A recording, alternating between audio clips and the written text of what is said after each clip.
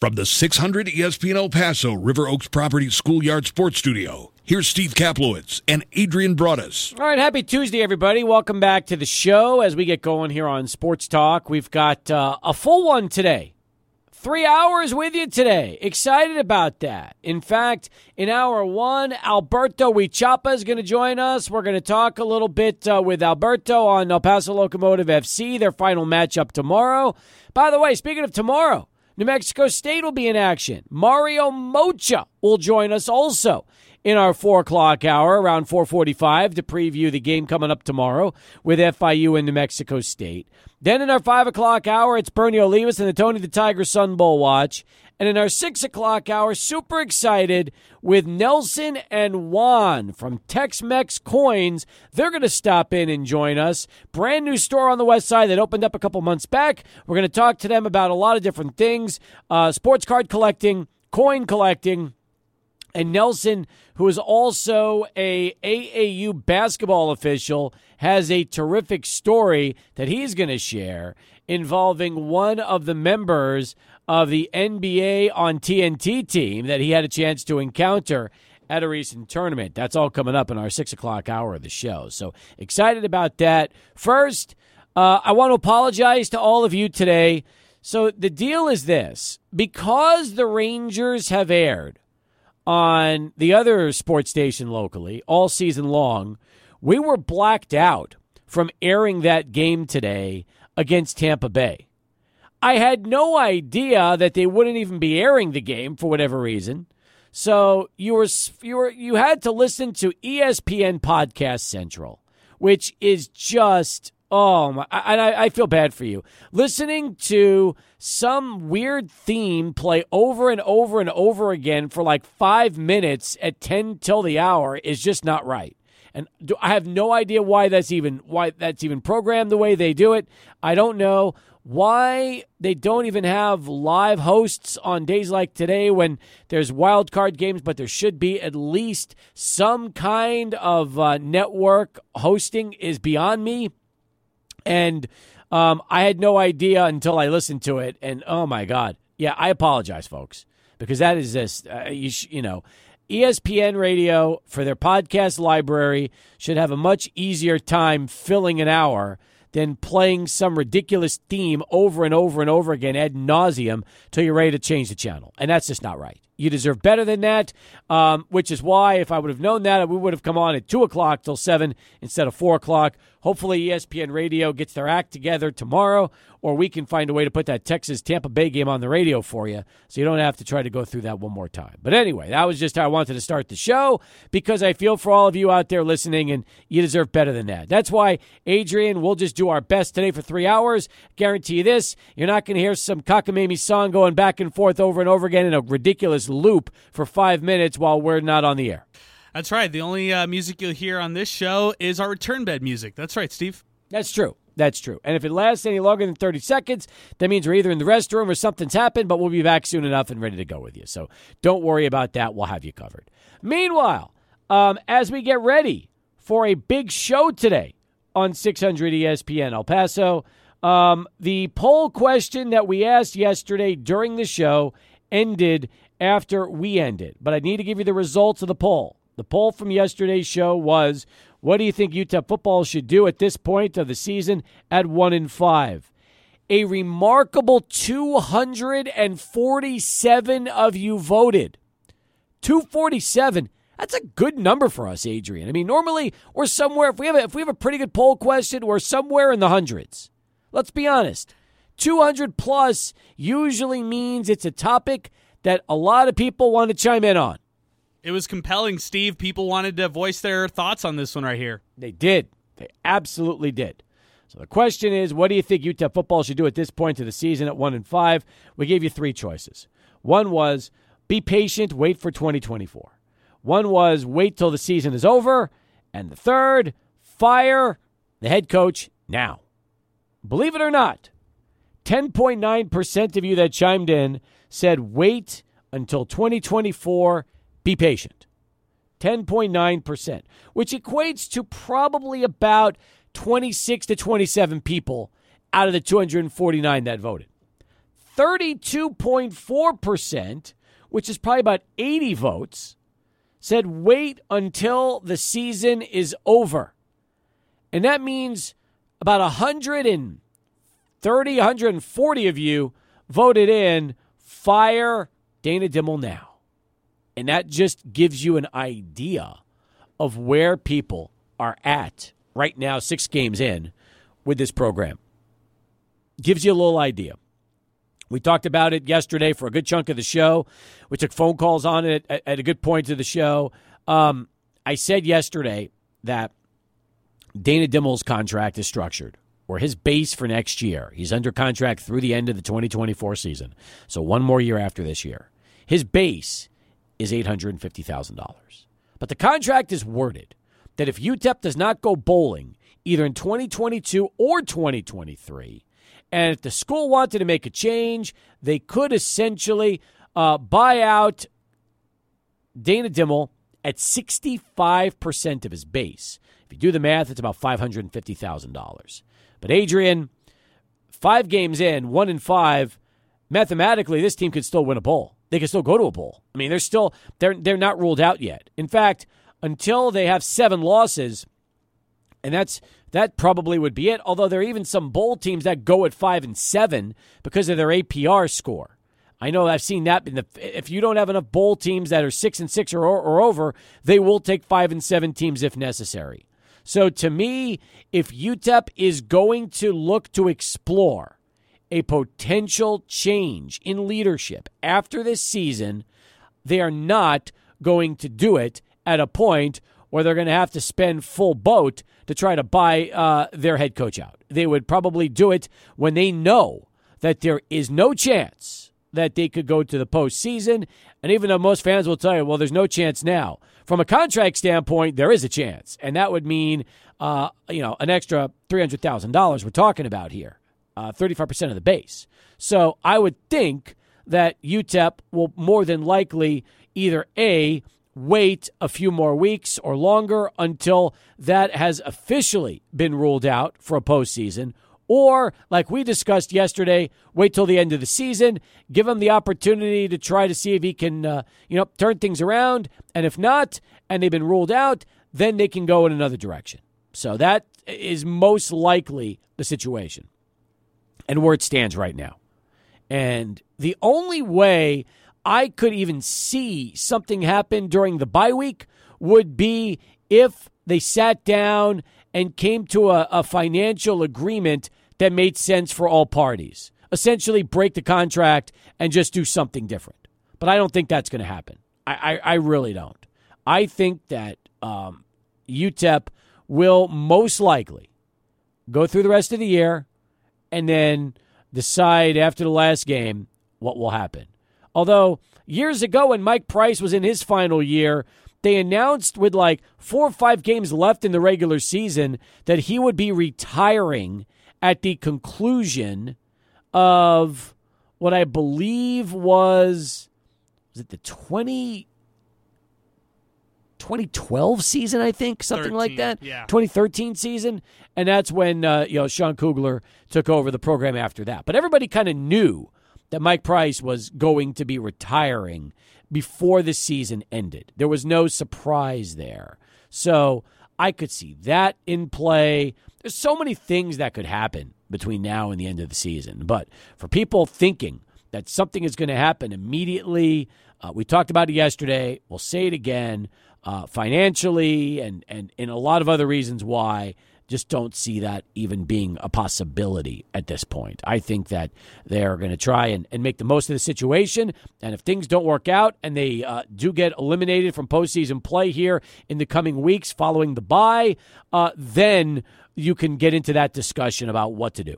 Yeah, interesting part is today, USA Today actually had their coaches' pay. They actually revealed how much every coach across college football who reports on it makes on a yearly basis. And they actually had a column on it, Steve. This is USA Today, coach's salary. I know we've obviously discussed this, and don't worry, there's no one calling in. It's a crank caller. I picked it up 3 different times, so don't worry about it. The school buyout as of 12/1/23, so December 1st of 2023, that is currently listed for Dana Dimel on this is per USA Today, was listed at $667,292, which is a different number than that 550 range that we think it is for that total buyout. When I saw that figure thrown out there, I was confused because I was like, what do they know that we don't know on our side? And another point to make about this, usually when this list comes out, Dana Dimel is among the lowest right now in coaches paid in Conference USA. Well, because of the restructuring in the conference, now Florida International's coach, New Mexico State's head coach Jerry Kill, and Sam Houston State's coach fall below the salary that Dana Dimel makes. So he used to be at the lowest part of Conference USA in terms of annual salary in Conference USA. Now he's somewhere in the middle, which is kind of interesting. So now you could kind of look, whether it's Dimel or another coach in the future, UTEP is paying right in the middle of competitive salary in Conference USA specifically. Well, look at what happened, all right? 9 schools left, and most of those 9 schools all paid more than Dana Dimel. And, of course, Jacksonville State, Sam Houston State, New Mexico State, would not. Liberty, Jacksonville State, one of the highest paying ones. How about what that? What is Jacksonville State paying? $1 million. Get out of here. I'm not kidding. $1 million. Jacksonville That's what I found State out is in on the this $1 million range. I was shocked too. That was what I was shocked about when I read this article today. It was crazy. How about Liberty? Liberty did not report theirs. Jamie Chadwell does not have his salary publicly revealed right now. I would assume it's higher than $1 million. Oh, I would too. Well, Casey Keeler at $600,000, Jerry Kill at $600,000, and then you've got Mike McIntyre of FIU said $750,000, which really was I think that was the salaries that started with Dana Dimel. Correct. That's and then they've got him at $829,000, but he bumps up to $850,000 for next season. They've got him listed at $897,000 with his maximum bonus. I get that. If all the bonuses kicked in, sure, but next year, look. I've read the contract over and over and over again. And if they were going to make a change for next season, you'd be looking at essentially $552,500. That's down to the penny. It's 65% of his $850 base is what it is. Yeah, and an interesting point is I was just looking at Jamie Chadwell. You just asked me about Liberty. Get this, $4 million a year. Average out to $4 million a season. That's what he signed back in 2013, taking over from Hugh Freeze. But we know Liberty has money to spend, and that's what they're doing. Big time. $4 million a season when he started. Yeah, that's crazy. That is crazy. That would put him right now in. He'd be making a lot of money, wouldn't he? He'd be probably at. Where would $4 million take him in terms of everybody? So if I just broke that into the Big Ten, for example, he'd be the lowest paying coach in the Big Ten, but he'd be right there with Ryan Walters from Purdue and Greg Schiano of Rutgers. Yeah. So he'd be right there. Yeah, that's still pretty Top good money. 50. Yep, he's making almost as much money as Joey McGuire's making at Texas Tech. That's pretty interesting. I mean, to know that hot name out of Group of 5, Jamie Chadwell, who spent a lot of time with Coastal Carolina revitalizing that program, he gets hired after Hugh Freeze gets picked from Auburn to go over to Liberty, and they are willing to pay a lot of money over there at Liberty. Yeah, that's true. That is very true. So it's an interesting topic. Definitely something to talk about here on the show today, and just understand that, once again, we can talk all we want about changes. Changes will not be made until they make sense financially for everybody involved, okay? If that's where it comes down to. And if it gets to that point, which it very well could, some will say it's already at that point, which is fine, but, you got to do the right thing, and that is make sure that it's that everything is financially beneficial to the university and to the coach. That's just what it comes down to. If it gets to that point, which is something we want to stress enough here on the show. That's a good point too, Steve. There's a lot of season left. People would roll their eyes, and if we say that the Miners can reel off a big winning streak, we've obviously seen crazier things happen in the world of sports, but it's an uphill battle for the Miners. I don't think that they're going to get to that point, and I don't think that at the end of the season we're talking about this program positively. But if there needs to be a change, I think they reassess after the season's over. Completely agree with you. And in the meantime, right now, they can start strategizing everything else and put everything else into play. So, all right, 17 past. We've got Alberto coming up next. We'll get to a little talk with him on the final home match of the regular season for El Paso Locomotive FC tomorrow night and implications out at Southwest University Park. That right after Charlie Wan, who has our first traffic update of the afternoon. Stephen, the El Paso Metroplex, what we have right now is 22 past the hour as we continue here on Sports Talk. All right, folks, we've got one left. One regular season match left for El Paso Locomotive FC. It's the hoodie giveaway, which we're going to talk about in a moment. It's also Kickin' Cancer Night as well, as we get set for what's going to be a terrific matchup. I mean, this is really, when you think about it, not just because of the promos, but because of the fact that, this match means everything right now to El Paso Locomotive FC. Win, and they're that much closer to getting into the postseason against San Diego Loyal SC. As Alberto Huichapa joins us back again for our weekly chat. Hey, you're almost like the Angela Olivas and Andy Empfeld of Locomotive Soccer. Congratulations on that. Thank you, man. I'm starting to get recognized on the streets, believe it or not. I'll be walking around and someone will be like, hey, I've seen you on TV, or hey, I've seen you at the games. I'm like, wow, is this what that Angela and Andy Empfeld fame is like? I'm kind of liking it. Names starting with an A? Yes, that's true. I never thought about that. Triple A.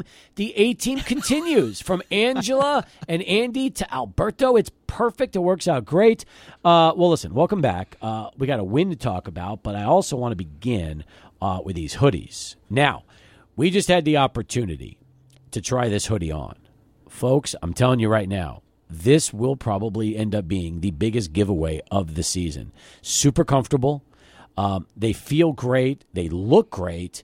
And I have a good feeling, that there are going to be a ton of people in line early tomorrow to be one of those first 1,500 to get their hands on the hoodie for the final giveaway of the year. I can definitely guarantee that there's going to be people out there early. I'm not a betting man, but I bet people will probably start lining up around 4 p.m., trying to get those free hoodies. Like you said, these are quality hoodies, and they're free. So, whenever we're giving away things for free, who doesn't want, especially something like a hoodie? Everybody does. It's great. Adrian, I love the way the gray with the blue goes together. The logo looks sharp and yellow and blue. It's perfect. My thing with hoodies is, number one, comfort, and number two, look. This has both of it. It has the best look because it's a team that I love supporting in the Locomotive FC, and then it also is super comfortable. It's very thin, and I'm somebody who gets hot very easily, so this is definitely going to be in my cycle of wardrobe, in my wardrobe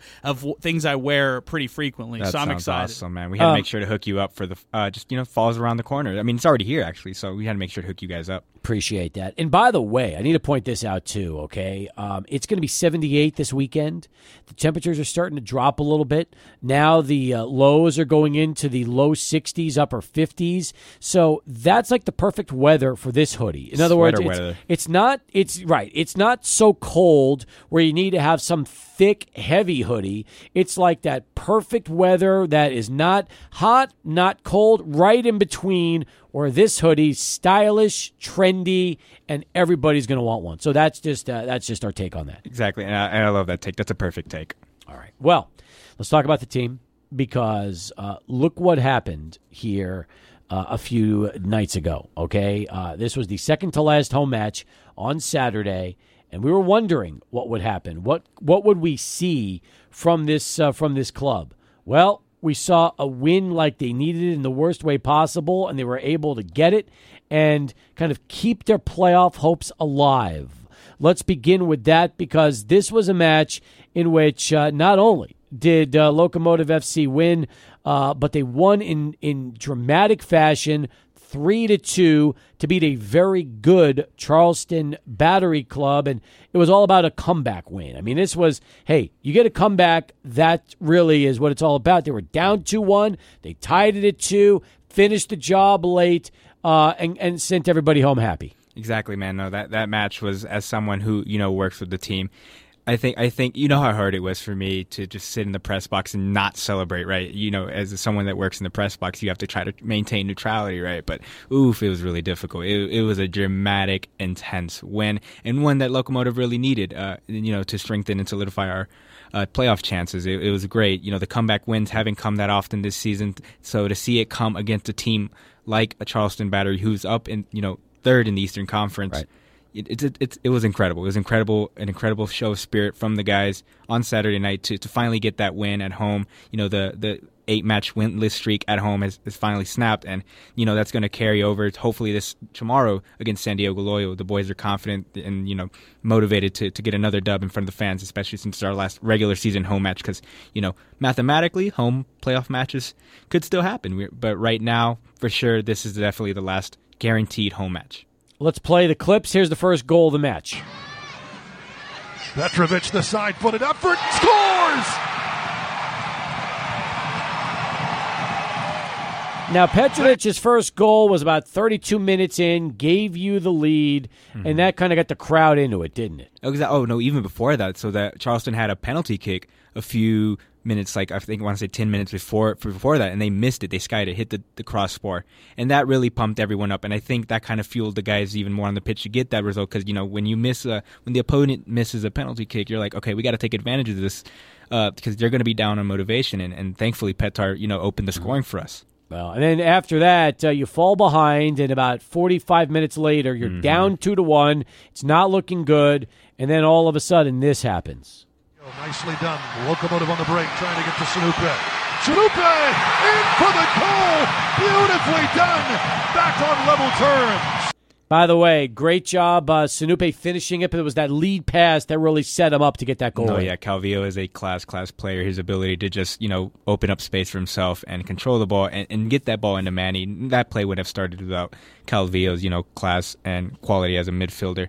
But we're also proud of Manny as well for scoring that goal. He had a difficult time this season finding the back of the net, so to finally get a goal into the net and equalize the match and continue that fire within the team, is something we all love to see. So, really, really deserved goal by Manny. 84th minute, all tied at 2. Speaking of Calvillo, he had a flair for the dramatics Saturday night.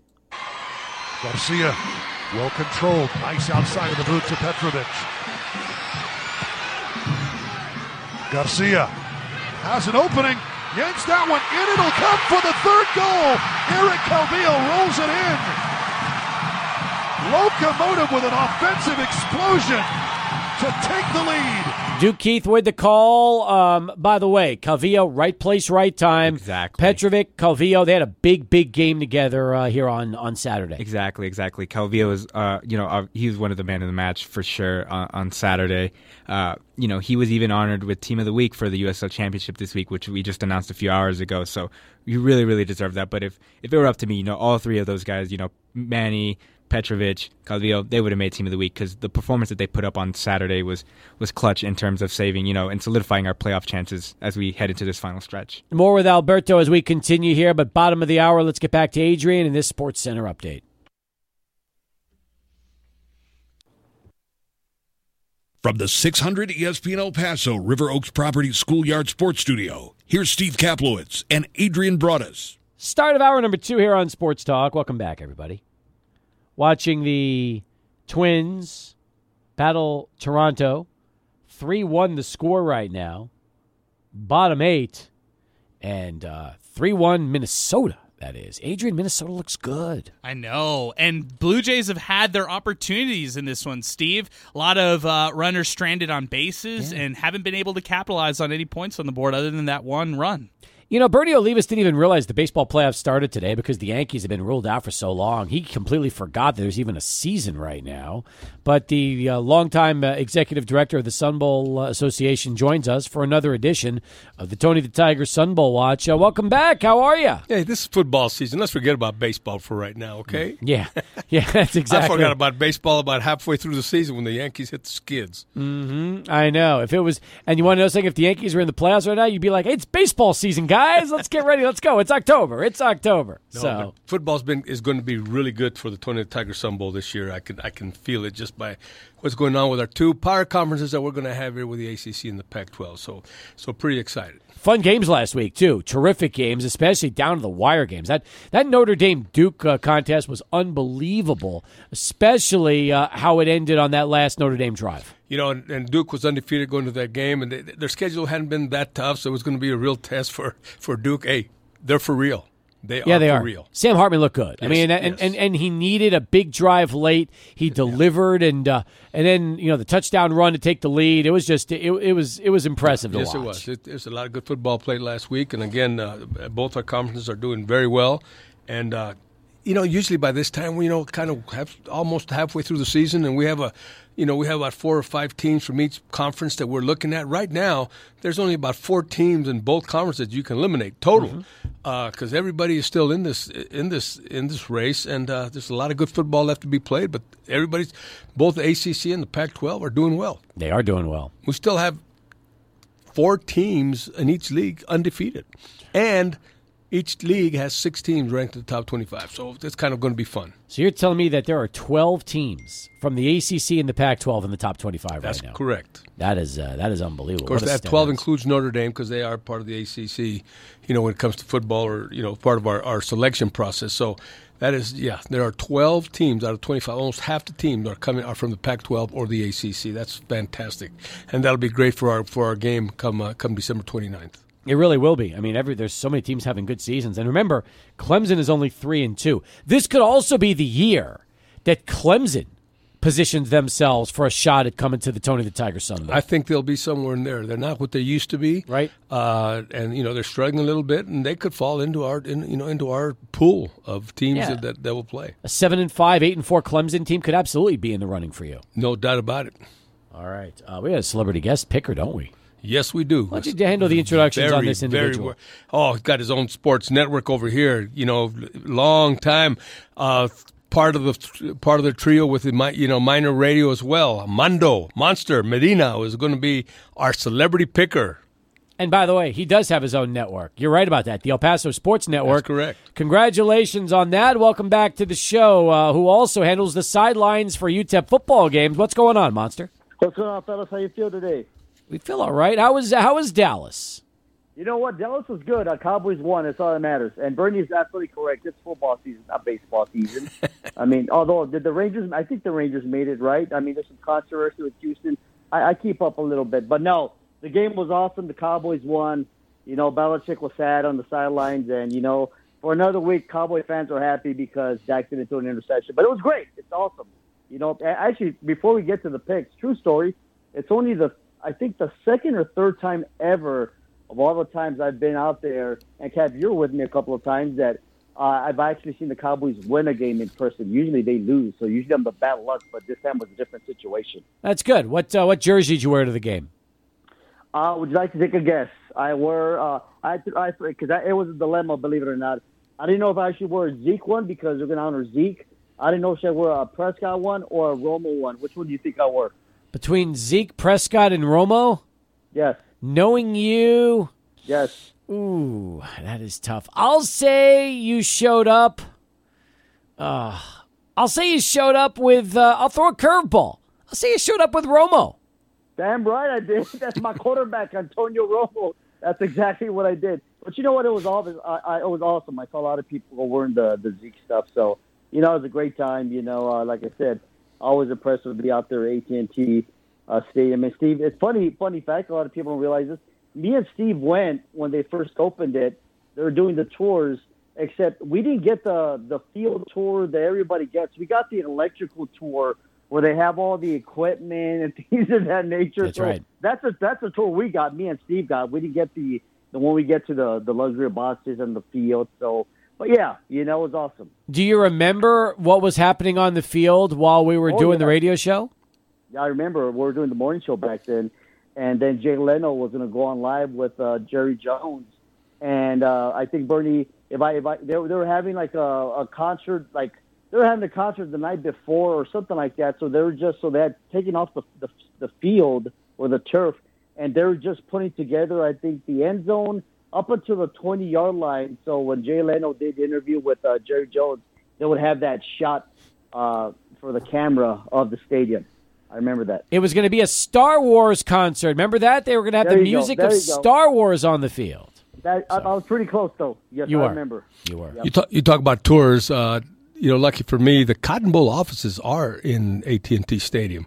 And my good friend Rick Baker, the executive director of the Cotton Bowl, we went visiting one time, and we got the super duper VIP tour. Nice. Individually, they took us everywhere, all the way down into the Cowboy cheerleader dressing rooms. Really? All the way into Jerry Jones's box. All the way, we saw everything. He took us around everywhere, which was pretty cool. That is an impressive stadium. So then when are we going next time, Bernie, you and I and your friends? Yeah, as soon as Monster heard the words cowboy cheerleader dressing room, he perked up a little bit on this show. How about that? They're better. They have more amenities in that dressing room that the Cowboys have in theirs. I'm sure they do. I wouldn't be surprised. Yeah. I wouldn't be surprised. But it's an incredible stadium. We're going to be picking games here in a minute, Monster. We Yes, do this sir. every Yes, week. sir. It's the Chick-fil-A Tony the Tiger Sunball Selectum contest for Week 6. Bernie, what happened to you? Wait. Let me stop you. Let me stop you real quick. Where's Adrian at? Let me say hi to Adrian. What's up, Monster? Adrian? How's it going, There you man? go, baby. I got to respect you, my man. Thank you. Got to get you in this conversation. All right, now go ahead, Steve. I apologize. Adrian will pick against you anyway. Don't worry about that. He's going to be making his picks like the rest of us do. And by the way, Adrian, how many picks did you get right last week? 7 to 10. Adrian went 7 out of 10. I went 8 out of 10. And let's go this week, all right? How many did you get out of 10, Bernie? It was an off week. We just like the American Ryder Cup team, just had an off week, that's all. Bernie Great comparison. doesn't Love even it. want to mention how many That is games. hilarious.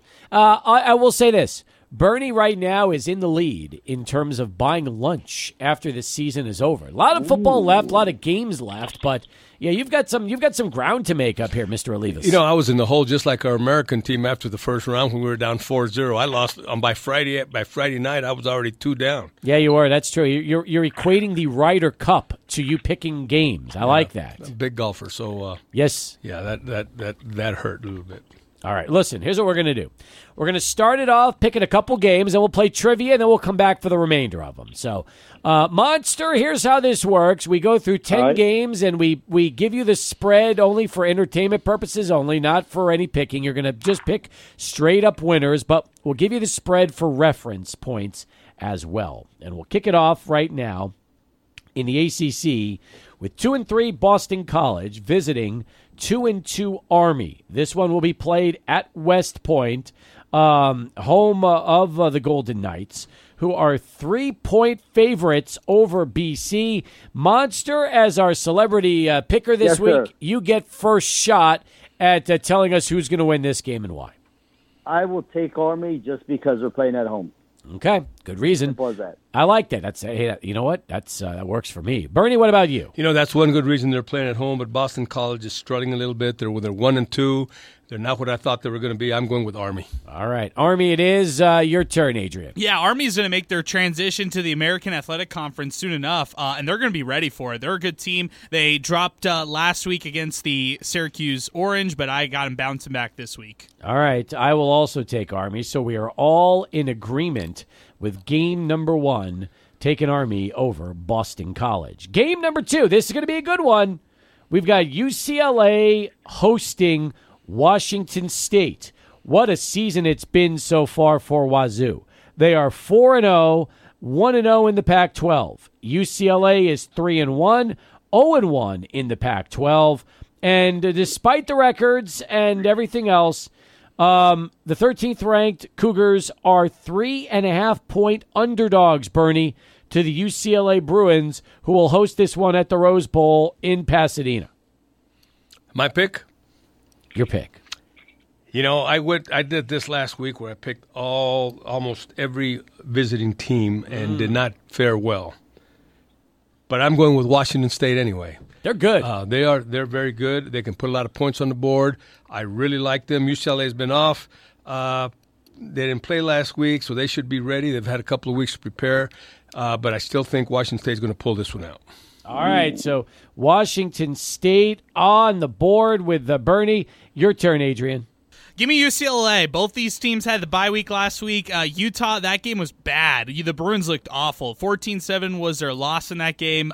They have to bounce back offensively in this one to show some sort of identity. Give me the Bruins. This is a competitive Pac-12 right now. It really is. And by the way, Washington State has been so good. They beat Colorado State on the road, and they've had 3 home games in a row, knocked off Wisconsin, knocked off Northern Colorado, and then they beat Oregon State in the big one. So the Cougars are for real. But I'm like you.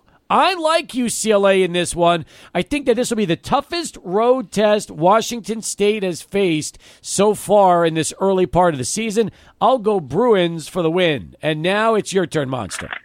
We're going to find out if Wazoo is real or not, so I'm going to take Wazoo to win this game. I like it. So we are split right in half on this one. That is exactly the way I want to go to get things started.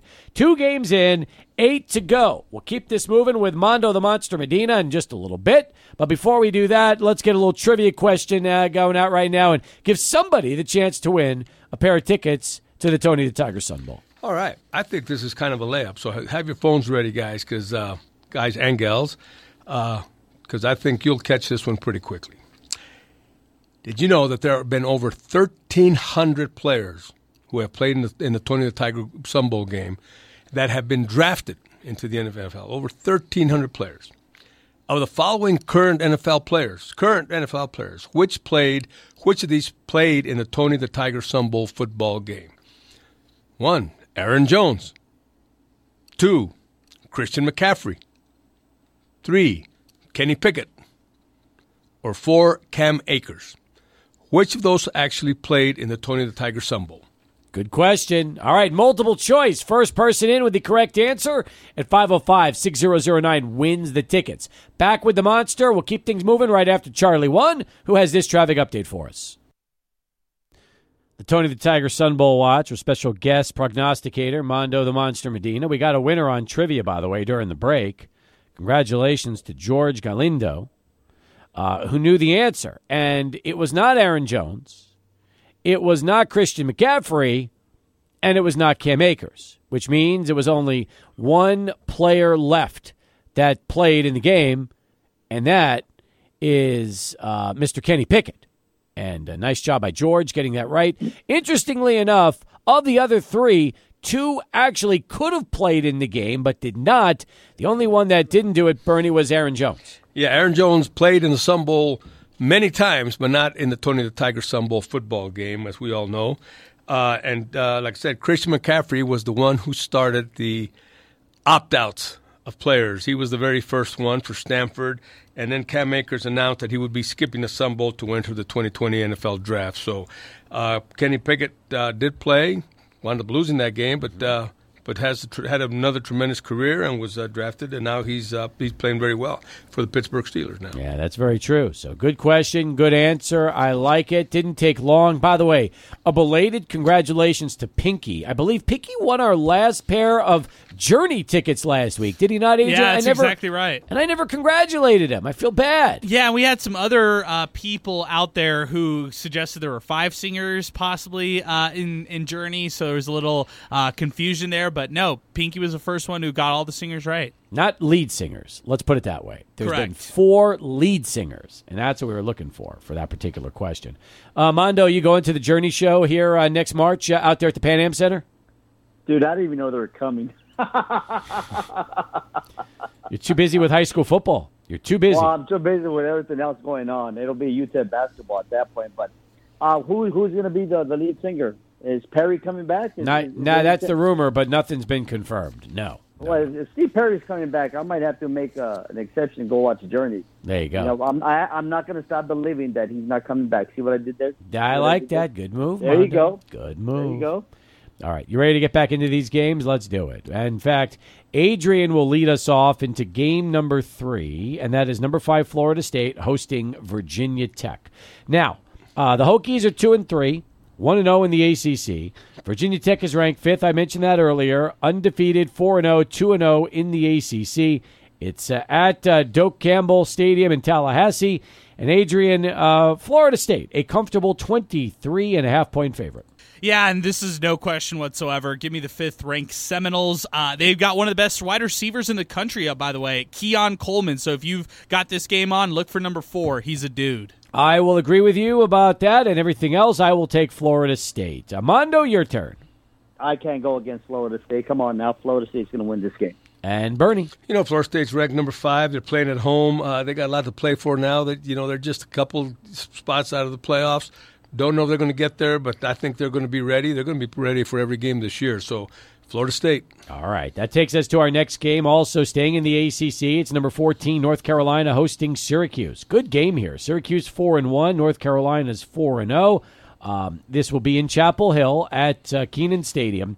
And North Carolina, 8-point home favorites in this one. I'll lead this off. Syracuse has been fun. They've been a pleasant surprise. I didn't think they'd be 4-1 at this point. However, North Carolina, very good football team, especially at home. I am a big fan of Drake May and what he's been able to do, although they need to cut down on the interceptions and get the ball in the end zone a little bit more. We'll see if that happens. I'll take North Carolina, Mondo, to win this one over the Cuse. I will go against you. I will take Syracuse in the upset. I like it. Bernie. Mac Brown won his 100th game at North Carolina last weekend, and he becomes the only coach to ever win 100 games at 2 different schools. Obviously, he won like 100, somewhere around 158 in Texas, and he's going to get number 101 this weekend. All right, so Bernie also going North Carolina. Your turn right now, Adrian. Yeah, no question about it. Give me the Tar Heels. All right, next up, let's go. But did I pick North Carolina? I started that off. Okay, good. Now we got Mondo. Back to Mondo. Clemson, Wake Forest. We'll talk about that next. Clemson's 3-2, 1-2 in the ACC. Wake Forest is 3-1, 0-1 in the ACC. The game is going to be at Memorial Stadium in Clemson, South Carolina. And, the Tigers are 21-point favorites, Monster, over Wake Forest. Yeah, I'm going to take the Tigers in this one. Yeah, definitely. Clemson, all the way. All right, Bernie. Clemson is not what they used to be, and Wake Forest is really coming up strong. They're becoming somebody to deal with in the ACC, but they're not quite there yet. I'm going with the Tigers in Clemson. Clemson it is. Adrian. Yeah, no question. Clemson figured things out last week. They're going to translate it again this week. We are unanimous. I am also taking the Tigers in this particular game. All right, moving right along. It's Colorado and Arizona State. This game will be a Saturday 4:30 game on the Pac-12 network. Colorado, winless in the Pac-12, 3-2 overall. Arizona State, winless in the Pac-12, 1-4 overall. Out there at Mountain America Stadium in Tempe. And Bernie, Colorado finds themselves 4-point road favorites. I thought that they were going to have the same type of game that they had the previous week against Oregon.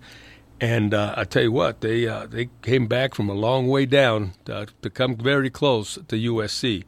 I think they're going to go back on the winning track here, and I'm taking the Buffs over Arizona State, even though they're on the road. All right, your turn, Adrian. There are a lot of great quarterbacks who are coming into this year's NFL draft. My favorite being Caleb Williams. Drake May is right behind him. We just talked about him. Michael Penix out of Washington, but Shedeur Sanders, what he's doing week in and week out, he's one of the top guys in my opinion. Give me Colorado in a bounce-back victory. That makes 3 of us. I'll go Colorado to win as well, which means, Mondo, we're back to you again. Man, you know that Coach Prime ain't going to let that team lose 3 games in a row. Colorado all the way. Prime time, baby. All right, prime time it is, which sends us to the 5:30 Saturday game. Notre Dame and Louisville. Looking forward to this one. Notre Dame, 10th in the country right now, taking on 25th ranked Louisville at Cardinals Stadium. The Irish, 5-1. Louisville, 5-0. Notre Dame, 6.5-point road favorites, Adrian. This is a tough one. I tossed on this one, but I'm sticking with Sam Hartman. He won me a big one last week with Duke. I picked him last week. I got to pick him again. I loved his post-game interview as well, rushing for 16 yards on 4th down, the way he did to save that game and keep it alive.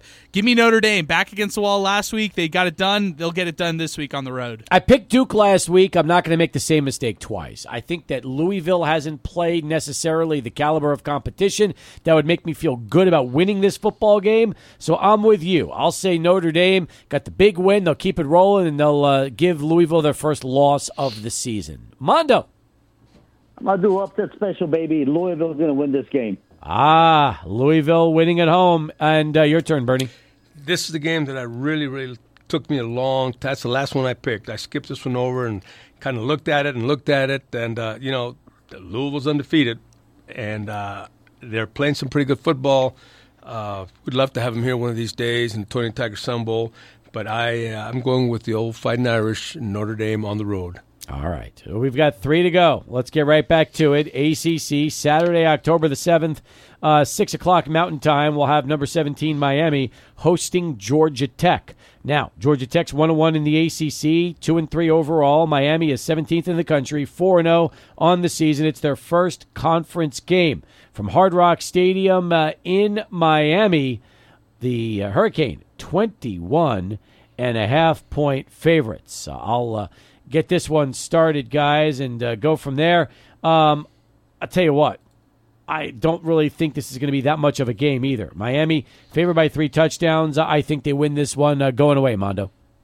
Yeah, I agree with you, Cap. I think the Hurricane's going to run away with this. Plus, I'll be there in a week and a half, so I'm going with Miami. All right. Miami it is. Bernie. I think this is the lock of the week game. I think Miami by a lot over Georgia Tech. And Adrian. Yeah, that's exactly right. Give me the 17th ranked U. 2 to go. We'll start it back, and now we're going to go back to the Pac-12 for these last 2 games. This one has a chance to be pretty intriguing. It's number 15, Oregon State, visiting Cal. Cal's 3-2 overall, 1-1 in the Pac-12. Oregon State's 4-1 overall, 1-1 in the Pac-12. It's in Berkeley at Cal Memorial Stadium. Oregon State, 8.5-point favorites, Monster. Yeah, I mean, I've been doing the upset guys. I've been going for them. Cal, they're at home, things of that nature. But I'll take Oregon State to win this game. Oregon State, Bernie. I'm with Mondo. Number 15, Oregon State over Cal. Cal's still not there yet. Adrian, can Cal pull off the upset? No, I don't think so. Give me the Beavers in this one on the road. All right. We're all Beavers this time around. We're all picking Oregon State to win on the road. Finally, Arizona visiting number 9 USC. Another lopsided game here. Arizona's 3-2 overall, 1-1 in the Pac-12. USC 5-0, 3-0 in the Pac-12. It's at the LA Memorial Coliseum, and USC 21.5-point favorites. Bernie. This is another lock, I think. I saw Arizona play against UTEP. Wasn't super impressed with them. They have no quarterback, or at least they didn't that night.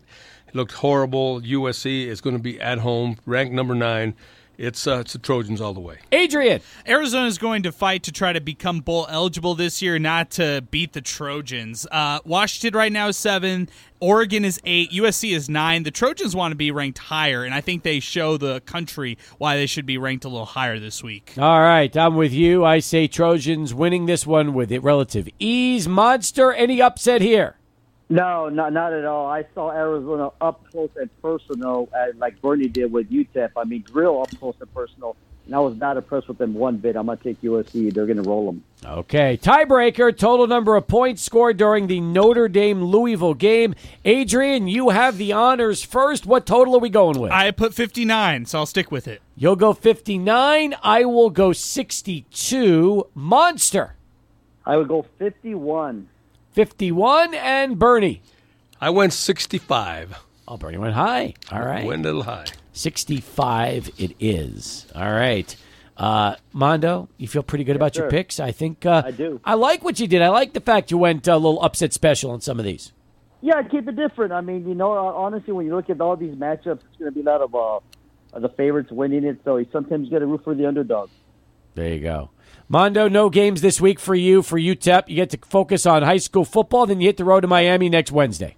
There you go, boys. Exactly. So big week, as Adrian knows, big week of high school football coming up Thursday, Friday. And, yeah, I get to enjoy a Saturday. Actually, every Saturday in October I get to enjoy because UTEP only plays on Wednesdays this year in October. Pretty crazy when you think about it, huh? What are you going to do with your Saturdays off this month?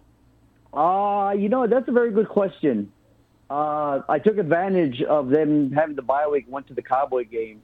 If I know Green Bay is playing in Vegas, but I think that's a Monday night game. So I don't know. I'd have to look at the schedule to see when Green Bay is possibly playing during the weekend. Maybe go see Aaron play if he gets to play. So I don't know yet. But I'm going to enjoy it.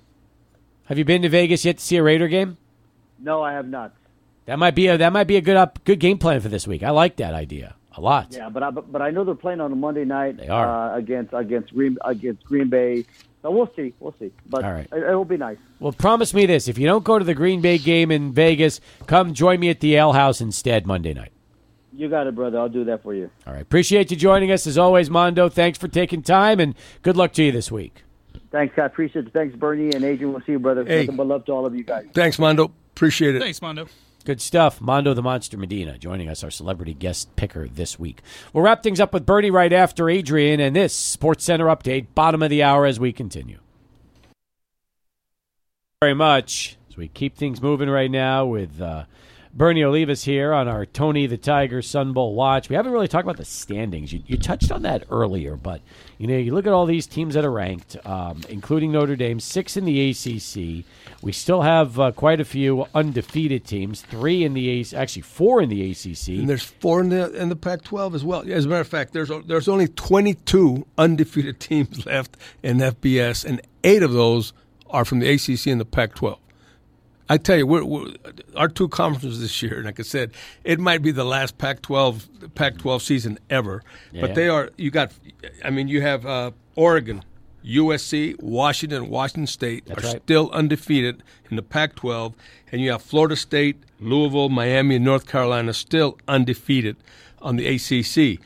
Again, half of the teams that are ranked, or at least 12 of the 25 teams, come from both conferences, 6 from the Pac-12, 6 from the ACC. And by the way, the ACC is 29-13 versus non-conference games this year. So, and that's what we like because you know that they're going to start dropping off because they're going to have to start playing against each other. Yeah. But as of right now, non-conference wise, like everybody else's, they've done an incredible job. They've got the best record against non-conference teams. And like I said, normally we're down to about 3 or 4 teams from each conference that we're looking at. Right now, there's only about 4 teams from both conferences that are probably not going to be eligible to play in the Tony the Tiger Sun Bowl game. So it's turning out to be a great year for us. So I encourage everybody, get out there, get your tickets early. There's still plenty of tickets available, obviously, but I'll tell you what, if you can't win them here through our trivia or through our pick'em contest, get out there and buy your tickets, and let's fill up that Sun Bowl Stadium on December 29th. When do you start to travel? Usually we start the second week of October. I know I've got a couple of games that I'm going to go see. I know there's one weekend where Duke, North Carolina, and North Carolina State are all at home on the same weekend, and that means I can catch 3 games in one weekend. And catch, actually one of them is a non-conference game, so I'll catch 5 teams. And obviously we want to go see. We don't start traveling until they get deep into conference play so we can catch 2 teams at the same time. It's interesting. Other than Arizona State, Stanford in the Pac-12, and then in the ACC, Virginia and Pitt, everybody's alive. That's exactly right. That's what I said. 2 teams from each conference are out. Everybody else is still in. Now, there's a few, obviously there's a couple of teams that are going to be way above us. I think a USC will be out of our picture. USC, Florida State, North Carolina will probably be out of our picture. But everybody else is still, very, very possibly could be here. Hey, Louisville knocks off Notre Dame. That puts them into a major situation. For Absolutely. Exactly. So I'm feeling great about the possibilities of who's going to come to this year. And like I said, there's still a ton of possibilities of teams that can come and play in the Tony the Tiger Sun Bowl. Maybe somebody that we've never seen before. Like a Louisville's never been here. Syracuse has never been here. Obviously, a Cal's never been here. Colorado has never been here. Colorado. I think everybody covets Colorado right now, but they've got to keep on winning. If they lose a couple more games, they might drop into our slot. So still a lot of great possibilities. I want to mention something that also is a very cool story, and I know you talked a little bit about this on your website. How about the fact that you had a special donation made to the Sun Bowl from a local veteran, and I think that's pretty impressive. U.S. Army veteran Robert Jeske, who wanted to donate money to cover the cost to restore a World War II military Jeep, and also wanted to allocate money for the Gold Star gaming teams to attend and enjoy the experience of the 90th annual Tony the Tiger Sun Bowl game. You know, El Paso's been declared the veteran capital of the United States, and we have formed a very special bond between the Sun Bowl and veterans. And you can't believe how many veterans are coming out and helping us build floats at the warehouse. And like I said, that it's a 1942 Jeep that is getting restored from almost nothing and we have you have veterans working on that float. And thanks to Rob Jeske, who donated the money to fix that. It's going to be it's going to be a beautiful machine. I encourage everybody to come out to, obviously, to the Glasheen Vice Interman Sun Bowl Parade on Thanksgiving Day, but also, the Gold Star teams are going to come and play in El Paso, compete in El Paso the day before the game. They're going to be special guests of the Sun Bowl game on December the 29th. So we have a lot of things going on, especially with our veterans. So if you're a veteran, come on out, support all these kids, support all the veterans who are helping us out. And like I said, there's a special tie now between the Sun Bowl Association and veterans. So we're very proud of that. Also want to announce that the Peter Piper Pizza Sun Bowl Punt, Pass, and Kick will be a week from today. In fact, it's going to get started right around the time we have our Tony the Tiger Sun Bowl watch, which means we might be looking to shift a little bit next week potentially, because this is a big one. All the kids get to come and be a part of this. And listen, 6 to 15 years of age, it's a free event. Bernie, one of the more exciting ones, especially to find out who can throw and kick the farthest. From 8 to 15, absolutely free. Go to any Peter Piper Pizza and sign up there, or you can come to the Sun Bowl on that day. Just need a copy of your birth certificate or a government issue ID. No cleats are allowed. All right, and any boys and girls from the ages 8 to 15, come on out, enjoy kicking, throwing, punting the ball. And the winners of each division will get to ride on the float in the parade, and they will also be recognized at the Tony the Tiger Sun Bowl game on December 29th. Excellent. You want more information, sunbowl.org, and they've got links to sign up. And before you know it, you can be part of the Peter Piper Pizza Sun Bowl Punt, Pass, and Kick next Tuesday. Great stuff as always. Good to see you. Thanks for the time, and we'll look forward to doing it again with you right back here next week. Thanks, Steve. Thanks, Adrian. Enjoyed it. We did as well. Bernie Olivas with our Tony the Tiger Sun Bowl watch. Come back to wrap up hour number 2 as we continue. Still to come, going to get a chance to talk to Nelson and Juan from Tex-Mex Coins. They're going to be joining us here at the top of our 6 o'clock hour. But before we join them, hey, I want to tell you that a lot of different real estate agents will tell you what they can do when it comes to buying and selling a home. But you know what? You need that trustworthy, experienced, and effective agent who will get you top dollar for your home. You got to talk to my friend Brian Birds. You know why? Results, results, results. He always takes care of business. In fact, he did it with Corey.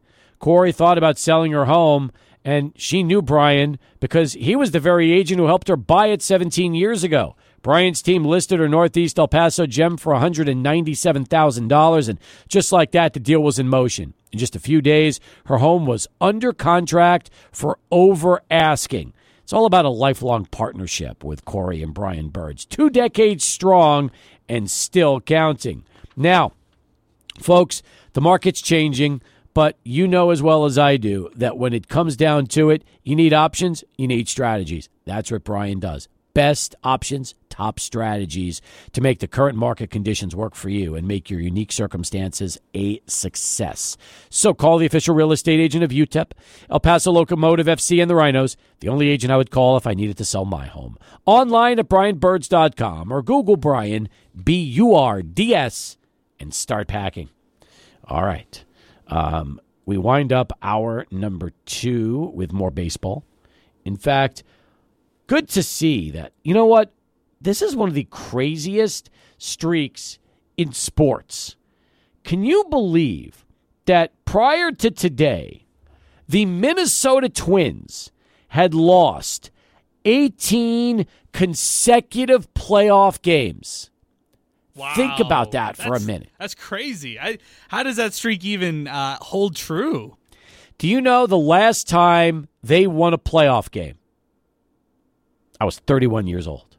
October 5th, 2004, against the New York Yankees. Wow. Crazy, isn't it? That is really crazy, and it shows that right now they've got a good squad. They're going up against a quality team in the Blue Jays, and they get a big victory today to celebrate a milestone. Also shows you a little bit of, new, we got new faces going on across the wild card so far. I mean, we're watching the Diamondbacks right here take on the Brewers. I know they're in a 3-0 hole right now, but still, it's interesting to see some of these new faces. I'll tell you what else. You imagine being the Tampa Bay Rays winning 99 regular season games and now being one game away from elimination thanks to this best-of-3 format. They should be happy because, remember, up until recently, it was a best-of-1 wild card format. So at least they've got a shot to try to come back and beat the Rangers. But with Texas winning today, they now are really in the driver's seat because all they have to do is win one of the next two in Tampa, and they're moving on. And how about no one showing up in Tampa Bay? I mean, that's been the big talking point about that organization for a while, but you see it the first round of the playoffs when they need the fans the most. Tomorrow's another afternoon matchup for them. I don't know. I mean, it's Eovaldi on the mound for the Rangers, who's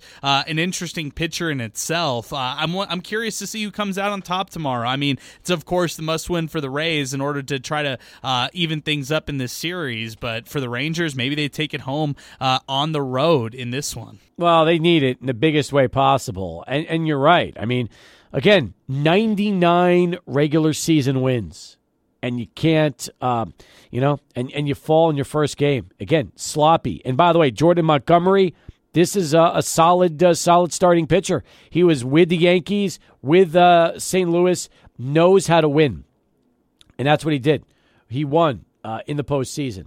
And it's kind of embarrassing that Tropicana Field had 19,000 fans. Depressing, man. This is a first-round matchup in the wild card when, again, your team needs you the most. At this point right now, this is when your team needs you, and they weren't there to show up. So I'm disappointed in that fan base right there. I am too, and I was hoping that things would get better, but maybe they will for their next game. I didn't even realize, did you know that the Trop only holds 25,000 fans? Wow, no way. That's it? Only 25,000? I thought there was more of the larger capacity at Tropicana Field.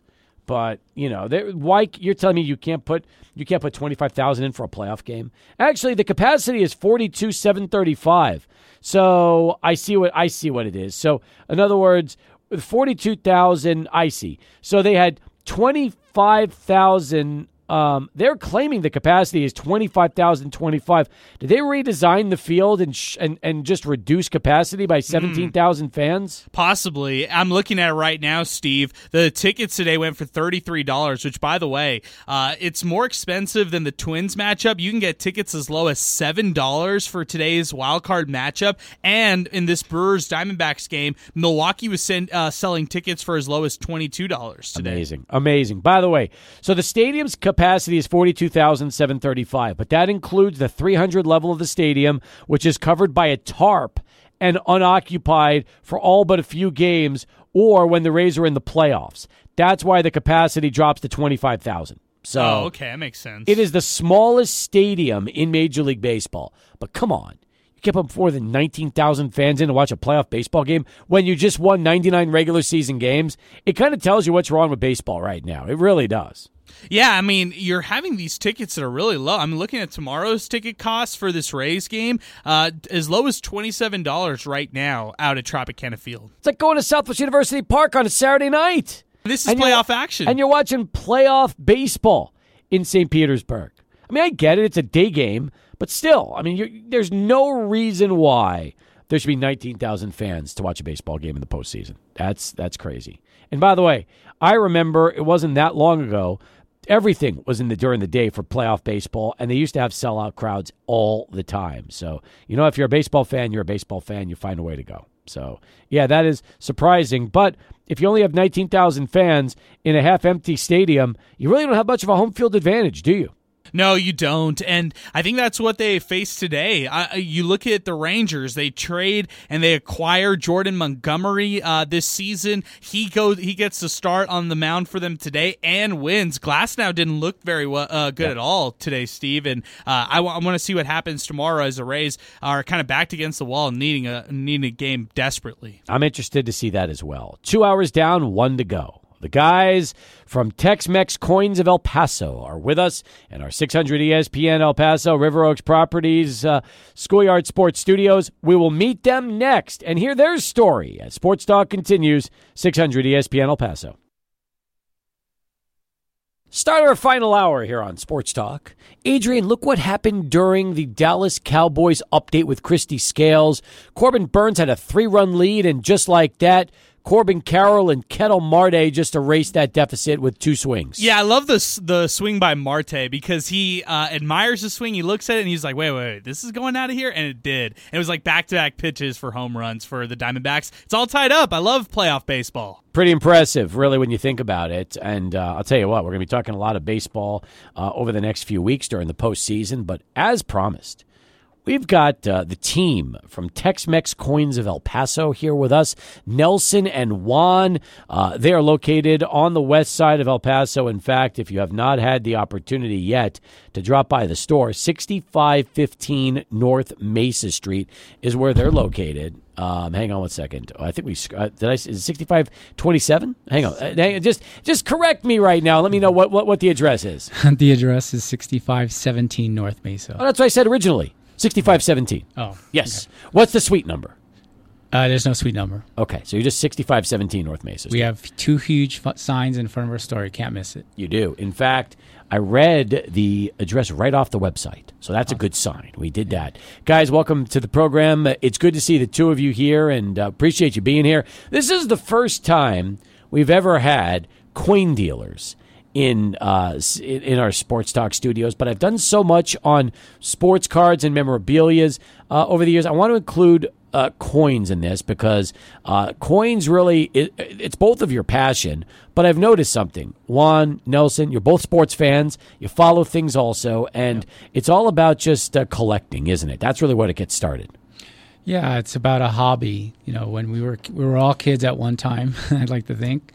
And when I was 10, I started collecting baseball cards and coins. Baseball cards were my first love. So I was fortunate enough in New York to have a local dealer that was a national dealer. So he elevated me from a lower level. I was already a high-level dealer by the time I was 15, 16 years old. What years are we talking about here? 1979 through 1985. So in those years, when you were collecting, baseball cards had already grown to a national level. It wasn't like it was regionalized like it was when people were kids growing up. No, it was big time. It was national. There were national shows, and there were dealers that were looking for big, rare cards, and I was fortunate enough to have some of them. How did coins get into play with you? How'd that happen? My grandfather, when I was 10, gave me a small little cufflinks box, and it had 16 coins in it, which I still have to this day. So you even remember the exact number of coins that were in that box? Yeah, and they were all worn out. It was a Morgan dollar, a $50, some quarters, and just random stuff. And, I'll never sell those coins. Well, no, it means there's so much sentimental value, and that's what got you started in the hobby, too. That's what got me started right away. So I started ordering from catalogs, and away we go. Was your grandfather a big coin collector, or were those just special keepsakes that he put away over the years and wanted to share those with you as a kid? He just wanted to give me, his grandson, a nice little bunch of coins. It had nothing to do with monetary value. It was just a special thing, and I'll always treasure those coins. Now, Nelson, have you been collecting ever since? Did you take a break? How did things lead into you staying with the hobby to the point where you and Juan, who we'll meet in just a moment, opened up Tex-Mex Coins of El Paso? Yeah, it grew. I started ordering coins in a catalog because I wasn't near a coin store. And then when I turned 19, then I stepped it up a little bit. And then gradually every decade I was learning more and more and more about it. And then I started learning that it's a great investment too. So buying bullion is a good way to hedge against the rest of your portfolio. And then, of course, numismatically, which means anything to do with coins that has nothing to do with bullion. Yeah. I got really interested in that, and I was hooked. Now, you had a regular job for many, many years before you got into this particular position. What did you get a chance to do up until recently? I was an elementary school teacher for 20 years. Wow. So I that's one of my passions. I love kids. And that goes back to when I was smaller and I had great teachers. And basically, when you have education, you can do anything you want. And that's my stance on life. So that's why I decided to teach children. And you've also called into the show on occasion over the years. I have. Yes, I've answered some trivia questions or added some sports insight. There you go. And I just enjoy sports. I'm not going to get into it, but I posted something on Facebook last month about a game that was a blowout game, but there was a lot of good sportsmanship, and there's a lot of things that people can learn from sports. Now, you've also, in your spare time, when you're not dealing with coins and currency, you're a basketball official. Yes, I referee here in El Paso locally, high school. There's a lot of great referees here. I really enjoy it. Keeps me in shape, and it keeps me in touch with student athletes, and I really enjoy that thoroughly. How many years have you been doing that for? I've been doing that for about 30 years. Oh, wow. All right, great. So you're a veteran, and at times you'll even travel out of town for tournaments, huh? Yes. Recently I went to Las Vegas, and there was a national tournament for high school, and I was very, very lucky, and I was able to meet Kenny the Jet Smith. He happened to be there, and we talked, and it was an awesome thing. The first time I ever watched him play was a big basketball game in New York City in high school, and he remembered that game like it was yesterday. And he was such a nice man, and I just wanted to say hi and shake his hand, and he gave me a lot more than that. And That's I was great. very privileged to have talked with him for a few minutes. Was he coaching a team that you officiated against? That was the next court. So he was waiting for that kid to play on another court, but he had observed me on the court that I was on, and it was a really rough game. I mean, it was a good game, but it was really rough, and he kind of applauded how we refereed that game. By the way, as official that handles, really youth basketball, okay? Because that's when I say youth, all the way up till like high school level. Have you done college over the years too? No, I haven't. Okay. I haven't had an opportunity to. I've done a couple of scrimmages, like a half or two, but no, I've never done college. But if we talk about high school and we talk about AAU and some of those games, people don't realize this, but when games get physical and they get, that's a difficult type of game to officiate, isn't it? Because you have to decide very early on, do we let them play and let stuff go, or do we try to set the tone early and make sure these teams realize that if they're going to play that way, there's going to be a lot of fouls called? Yeah, it's a balance. It's good communication skills with the players and the coaches. Once they realize you're serious, you hope to have a very good partner, or partners if it's 3-man, and you're able to try to control that, because you don't want to take away from the game. You don't want to control the game to the point where they're not playing basketball. So it's a balance. I like it. So again, now when you're running a coin store with your partner Juan here in El Paso, a coin to currency store, do you still have the opportunity to officiate, or have you found that with opening the store here on the west side of town, it's now a little more difficult because you spend a lot of time in the store? Yeah, I do, but we just opened up in May, so our first refereeing season it starts in a few weeks, and Juan's great. He's a great partner. We help each other coin-wise and personally, and that's what helps the store really work. Well, Juan, tell me about yourself now. I just heard a lot about Nelson and his story about what's led him to this hobby and this business. How about for you? How did you get started in coins? Okay, well, I started collecting silver coins in our change. Every time we would go do our laundry on Saturdays, we would always be looking through our change, and we would be separating those silver quarters. It wasn't collecting at the time per se. It was just having the silver coins. Now, as I got older, I started getting interested when I saw like a Standing Liberty quarter, which I had never seen before in one of those particular coins. And ever since then I saw the Mercury dimes, and it's like, wow, there's things out there that I had never seen before that I didn't even know really existed until I started collecting those particular silver coins. I was probably about 15 when I started noticing that, and when I started focusing, okay, I like to get at least one of each different type that the U.S. has done throughout its history. Did you grow up in El Paso? No, sir. I actually grew up in California, and I moved to El Paso here about 21 years ago because I love the community here, and I'm glad that I'm now part of it for the past 20-plus years. So tell me this: why silver? Like you could have picked up any kind of coin, and copper could have been something you were interested in, or something else. What was it about silver that appealed to you as a kid? Well, the thing was the sound when you had it in your hand and you binged it with other coins. It was a distinguished sound, and my mom and dad would tell me this is more than just a regular coin. Because of the silver value at the time. Mm-hmm. And one of the things that, unfortunately, I did back there a lot was clean them to make them look nice and white, which later on I found out that it wasn't the best thing to do.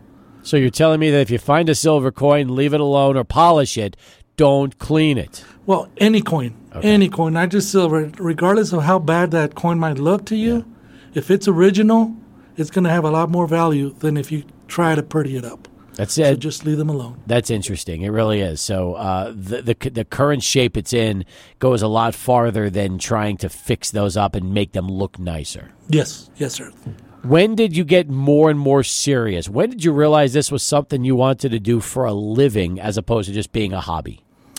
Well, as far as for a living, I think of the last couple of years, I got to meet Nelson and we started talking about, because we did both do coin shows, and we did it as a hobby, and we talked about it, and I go, you know what, it's not a bad idea.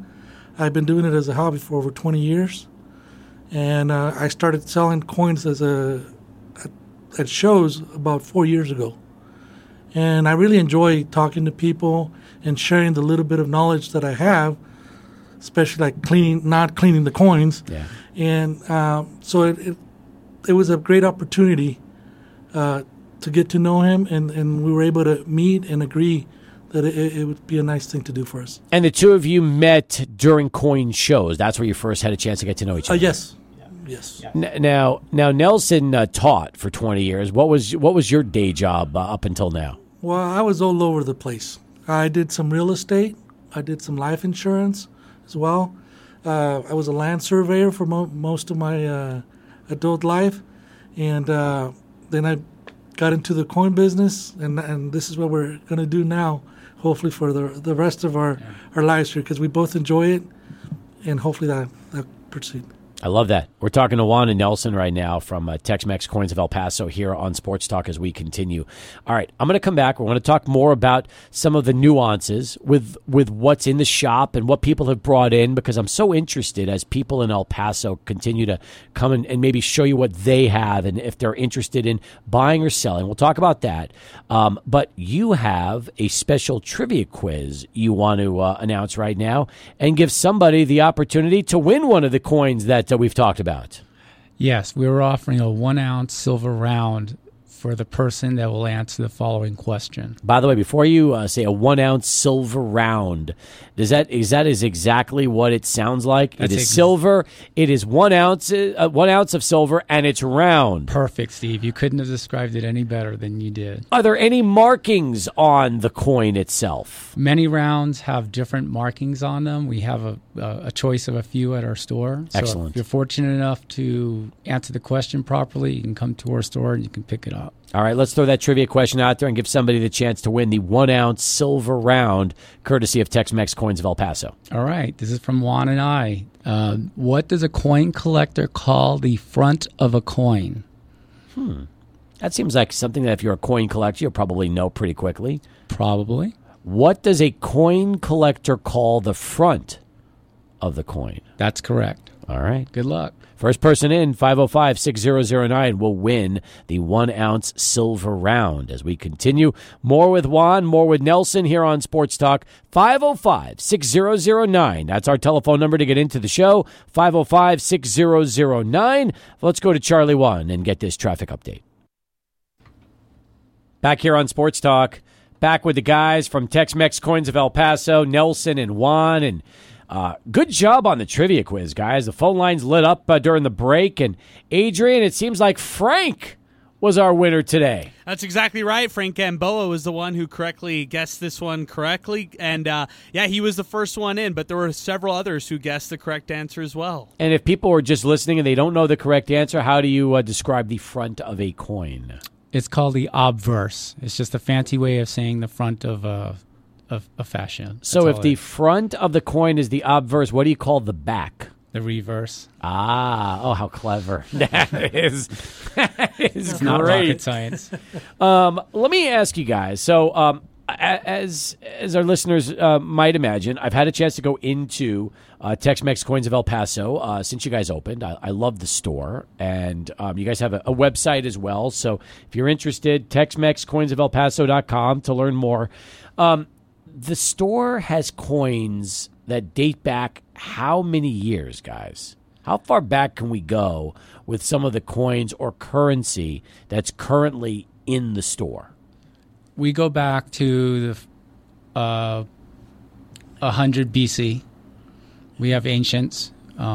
We have Greek coins, Arab coins. That's a little newer, which means it's 1,000 years old. The Byzantine Empire, the Roman Empire. We have coins from Hadrian, Julius Caesar. So we go back, and we're gaining knowledge constantly every week about those coins, because as of 3 or 4 years ago, I did not know very much about them. But this industry causes you to really learn a lot of things about a lot of different coins. It's remarkable to me that something that was used as currency back in BC is actually not only still around, but available for people to even take a look at here in El Paso and purchase if it's something they're interested in. Yeah, I'd like Juan to talk a little bit more about we have a lot of Mexican coins, so he can elaborate a little bit on that. Tell me a little bit about that, Juan. Well, we have the opportunity to purchase and buy at coin shows and some that people bring in from all over the world. Starting like with ancients, which to me it's the way that I learned a lot more about history through the coins themselves. As far as like the Mexican coins, I specialized in the collecting Mexican coins, so I have a little bit more knowledge than most, but I still got a long ways to go.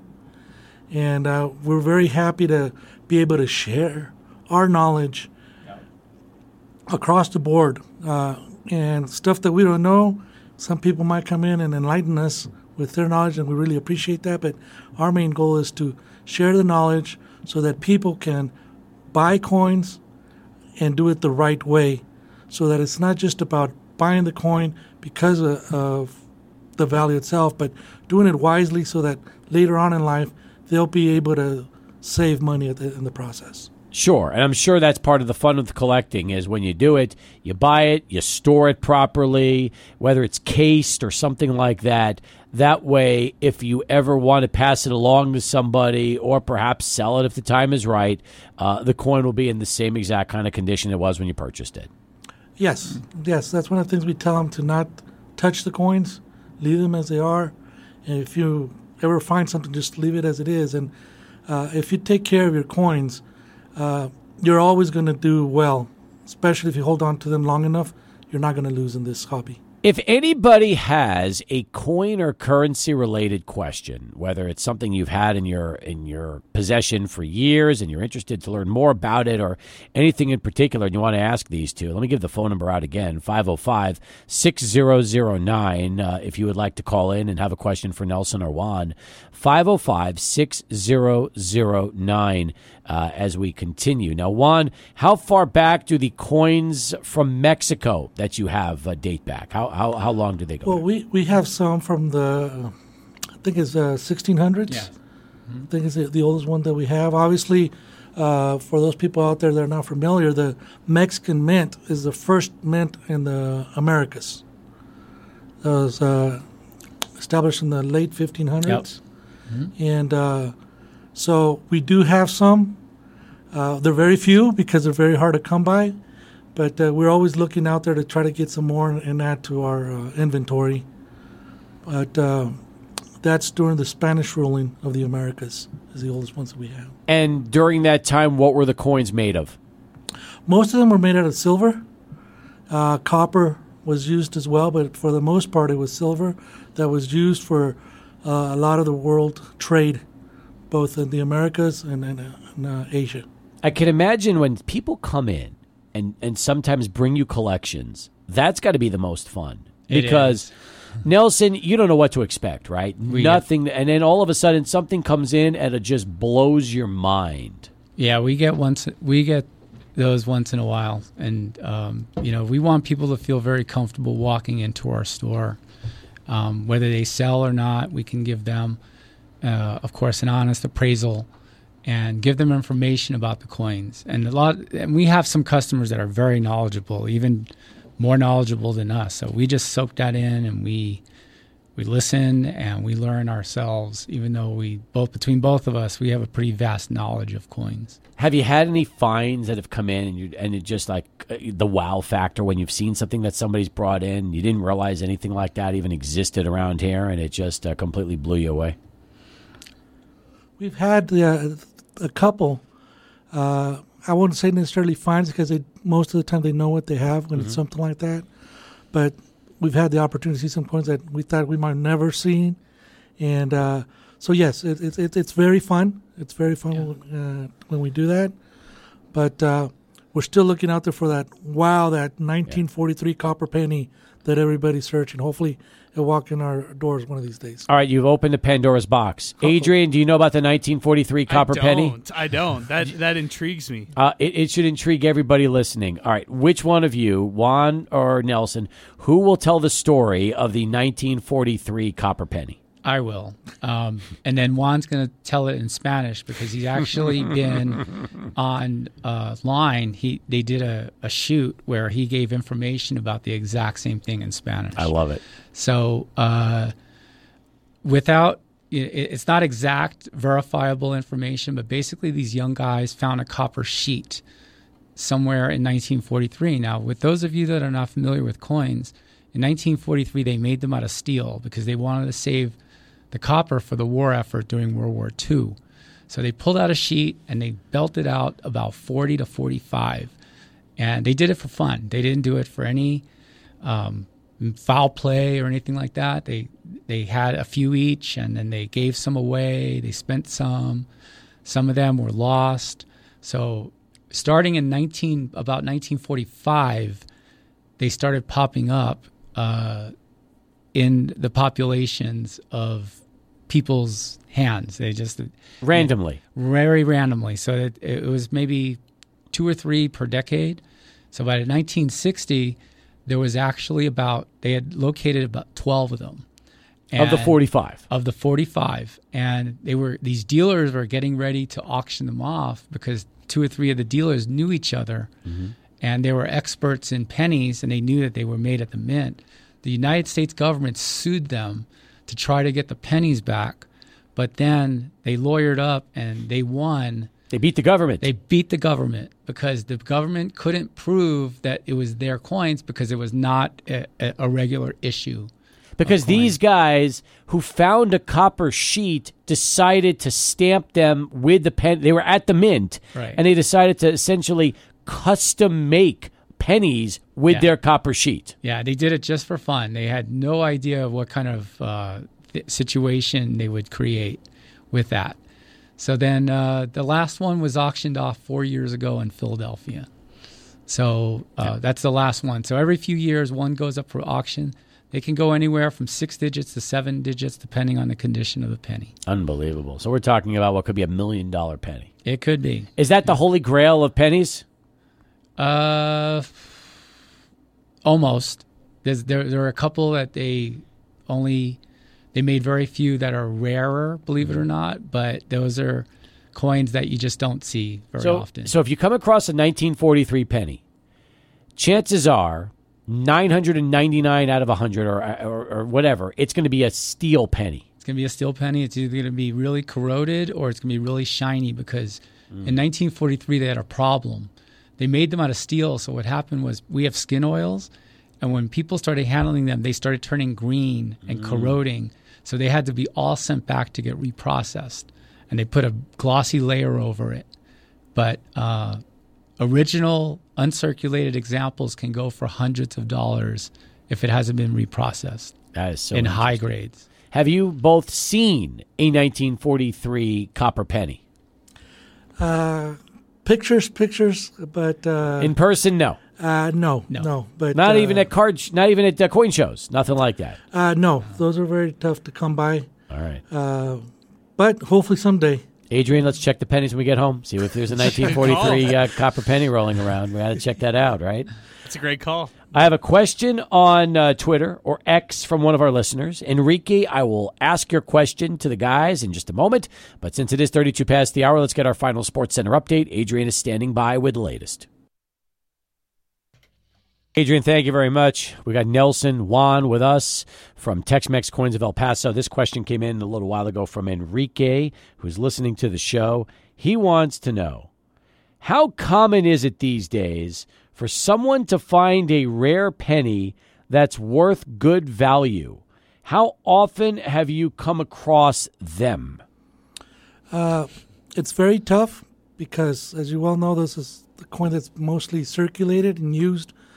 But every now and then, there's a couple that have come from old collections that you can get them in real nice condition.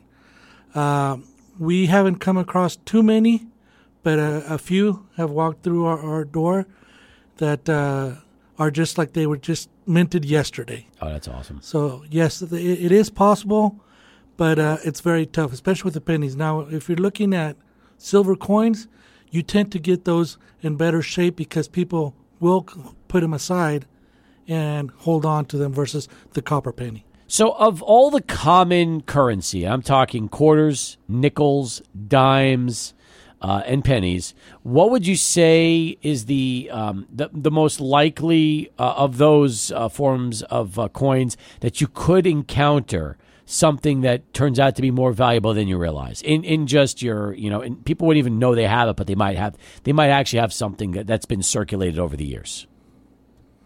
I would have to say quarters and half dollars because pennies, that's the number one collected coin in the United States because they're easy to collect, they don't cost a lot, and then by the time you get to the 4 or 5 really tough ones, you've amassed 90 to 95% of the collection, and you just have to spend a lot on those 4 or 5 coins. Yeah. But a lot of people don't notice the quarters, the Washington quarters, because they all look the same, the silver ones. But there were 2 in particular from 1932 that have a D or an S on the back of it, and they only minted about 400,000 of each. But those can get very lost. I've had several people sell them to me, bring them to me, and they found them in common collections. 1932. 1932 DNS. Yes. Okay. It has a mint mark on the back of the coin. Now, what about currency? We've talked all about coins. What about the paper, currency like we see a lot around? Is that something also that people collect as much as they do coins, or is that a little more specialized, Juan? Well, a lot of people do collect that. Most people that we encounter and they bring in is whenever they find like a star note, which is considered a replacement note. They always, they're under the impression that it's going to be worth a lot of money, especially the newer ones. Nowadays, they're more common than they used to be because before, back in the days, they would be actually replacement notes. Now it's my understanding that they actually make a few out there to keep the interest in the collecting business. So we don't see as much people collecting paper money, and the people that do really specialize on it, and they're very well educated on it for the most part. I think the coins by far are collected a lot more, and I think it has to do with the metal, which is silver and gold, the precious metal content that lures people to collect the coins more than paper money itself. I think so too. Do each of you have like a favorite coin that you've encountered over the years? Out of all the things you've come across, it's a personal favorite for a variety of reasons. Yeah, I do. I have we both have private collections, obviously. My favorite coin is I have a half cent.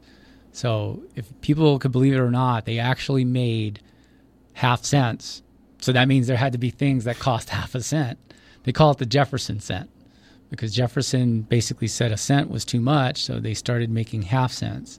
And I happen to have one in uncirculated condition that's red, and that's very, very rare that you see them. It was like they just made it yesterday. What years were those from? I have one from 1834. Huh. Okay. And what year did they stop making a half cent? They stopped making them in 1857. Okay. So we're talking about a coin that is nearly 200 years old. That's correct. And it looks like it's almost uncirculated. When you look at it, it feels like it just came out. It's uncirculated. Love it. Juan, what about you? Well, like I said, my specialty is in Mexican coins, and my favorite era was Maximilian time, which was in 1866 to 1867. So it's a very short series, very short-lived, very hard to come by nowadays, especially in good condition because, unfortunately, most of the older Mexican coins have been cleaned, have been messed with. So it's very hard to get something in an uncirculated condition that hasn't been messed with. Compared to the U.S. coins, you're able to get a lot better quality coins because I guess they've been collecting them for a lot longer, and most people would take care of them and not clean them. So it's very hard, especially in that era, to get any coin that hasn't been cleaned. But yeah, it's a very short series, and it's by far my most favorite one. So if people are listening to this and they want to get involved, either learn for the first time or you just get a chance to come and talk to the two of you, you can make you can come down 10 o'clock in the morning until either 4 or 6, depending on what day it is, correct? Yes. And that's 6517 North Mesa Street, Tex-Mex Coins of El Paso. Or if you want to get the specific hours and directions, TexMexCoinsofElPaso.com. And I know you two are very excited because you're looking at getting kids involved and maybe teaching youngsters about coins if they want to get involved for the first time, kind of like the two of you when you both got started. Yeah, go ahead. Yeah, well, that's one of the things when we got together we talked about, that we would like to get the new generation involved because, unfortunately, for the most part, a lot of kids don't even know what some of the coins are or what their value is because everything's done now with plastic or online where they actually don't get to see the coins themselves. So us being collectors and, we love what we do, we would like to continue for this to not just continue but to grow. So we'd like to get the newer generation involved and hopefully keep this thing going for a long time. We're going to have a site next spring. We're going to think of a local place where we could meet and have monthly meetings. Of course, there's no fee. We're not trying to sell stuff or anything like that. We're just trying to get them interested in something that doesn't require them having their phone on them. And it's tactile, it's fun. They can learn how to handle coins, and then they can pick the coins that they want to collect if they want to, pursue the hobby. And that's, I was a teacher. Juan says he's not a teacher. He is. He has a big heart, and we care about our children because they're the ones that are going to carry the hobby forward. I agree with you. I'd like to take the time to mention that we are both members of the El Paso Coin Club. And we do have some young people in there, a couple of young kids, but we would like to see if we can get something that's oriented towards kids alone so that hopefully they're able to ask their questions and feel comfortable around us. But people are more than welcome to join our club as well. Maybe we can get an El Paso Kids Coin Club and call it the kids chapter of the Coin Club and do something like that. I think that'd be a lot of fun. Yeah, I've discussed that with the president, and he likes the idea. Good stuff. Yeah. All right, guys, listen, you've both been great. Thanks for the time. Appreciate you being here. And before we wrap it up, Nelson, I know you've got something you want to add. Yeah, Juan, go ahead and en español, por favor. All right. Nomás queríamos darle a saber al público que ahí los podemos atender en español. Cualquier pregunta que tengan relacionada de monedas, billetes, americanas o extranjeras, con todo gusto se lo podemos contestar. Y si no sabemos la respuesta, lo buscaremos y con gusto se la daremos en cuanto la sepamos. Muchas gracias, Juan. De nada. Good De way nada. to end. Good way to end the segment, Nelson. I like that. That's good, guys. We'll talk and keep in touch again soon. Maybe we'll throw some more trivia quizzes out there, which would be great. But we appreciate you both spending time and being with us today. We appreciate you, and us having before us here. we sign off, we have something for you. Uh-oh. All right, you're going deep into the. We just Are wanted you to giving me give your you- keys? Thank you. I mean, I can't wait to see what I get to drive home. But I'm excited about that, Nelson. Thank you very much. Adrian, he brought his whole key stack out. I was I like oh my it. God, he's going to give me a key. That's really cool. A key to the shop? I hope it's a key to the shop. Oh, something fell out of his pocket. It's okay. It's all right. It just means you have to come back, Nelson. here. Oh, it fell. Okay. What do you have? All right. So this is from us, Tex-Mex Coins of El Paso, a 2022 1-ounce silver Libertad. Oh, I love that. So that is their version of the U.S. American Eagle. That's sort of their version of it. And it's actually more in demand than our U.S. Silver Eagle. It's beautiful, too. It really is. I love the design. This was actually minted in Mexico. Yes. in the That's Mexican 2022. Yes. Beautiful, guys. Thank you very much for that. It's really nice of you. We appreciate you having us on. I love it. I appreciate having you guys being here. We'll get a chance to do it again. Thank you guys so much. Thank you. Thank Tex-Mex Coins of El Paso, folks. Nelson and Juan joining us here on the show. 44 past the hour. We'll come back. Final thoughts as we wrap it up next. 600 ESPN El Paso.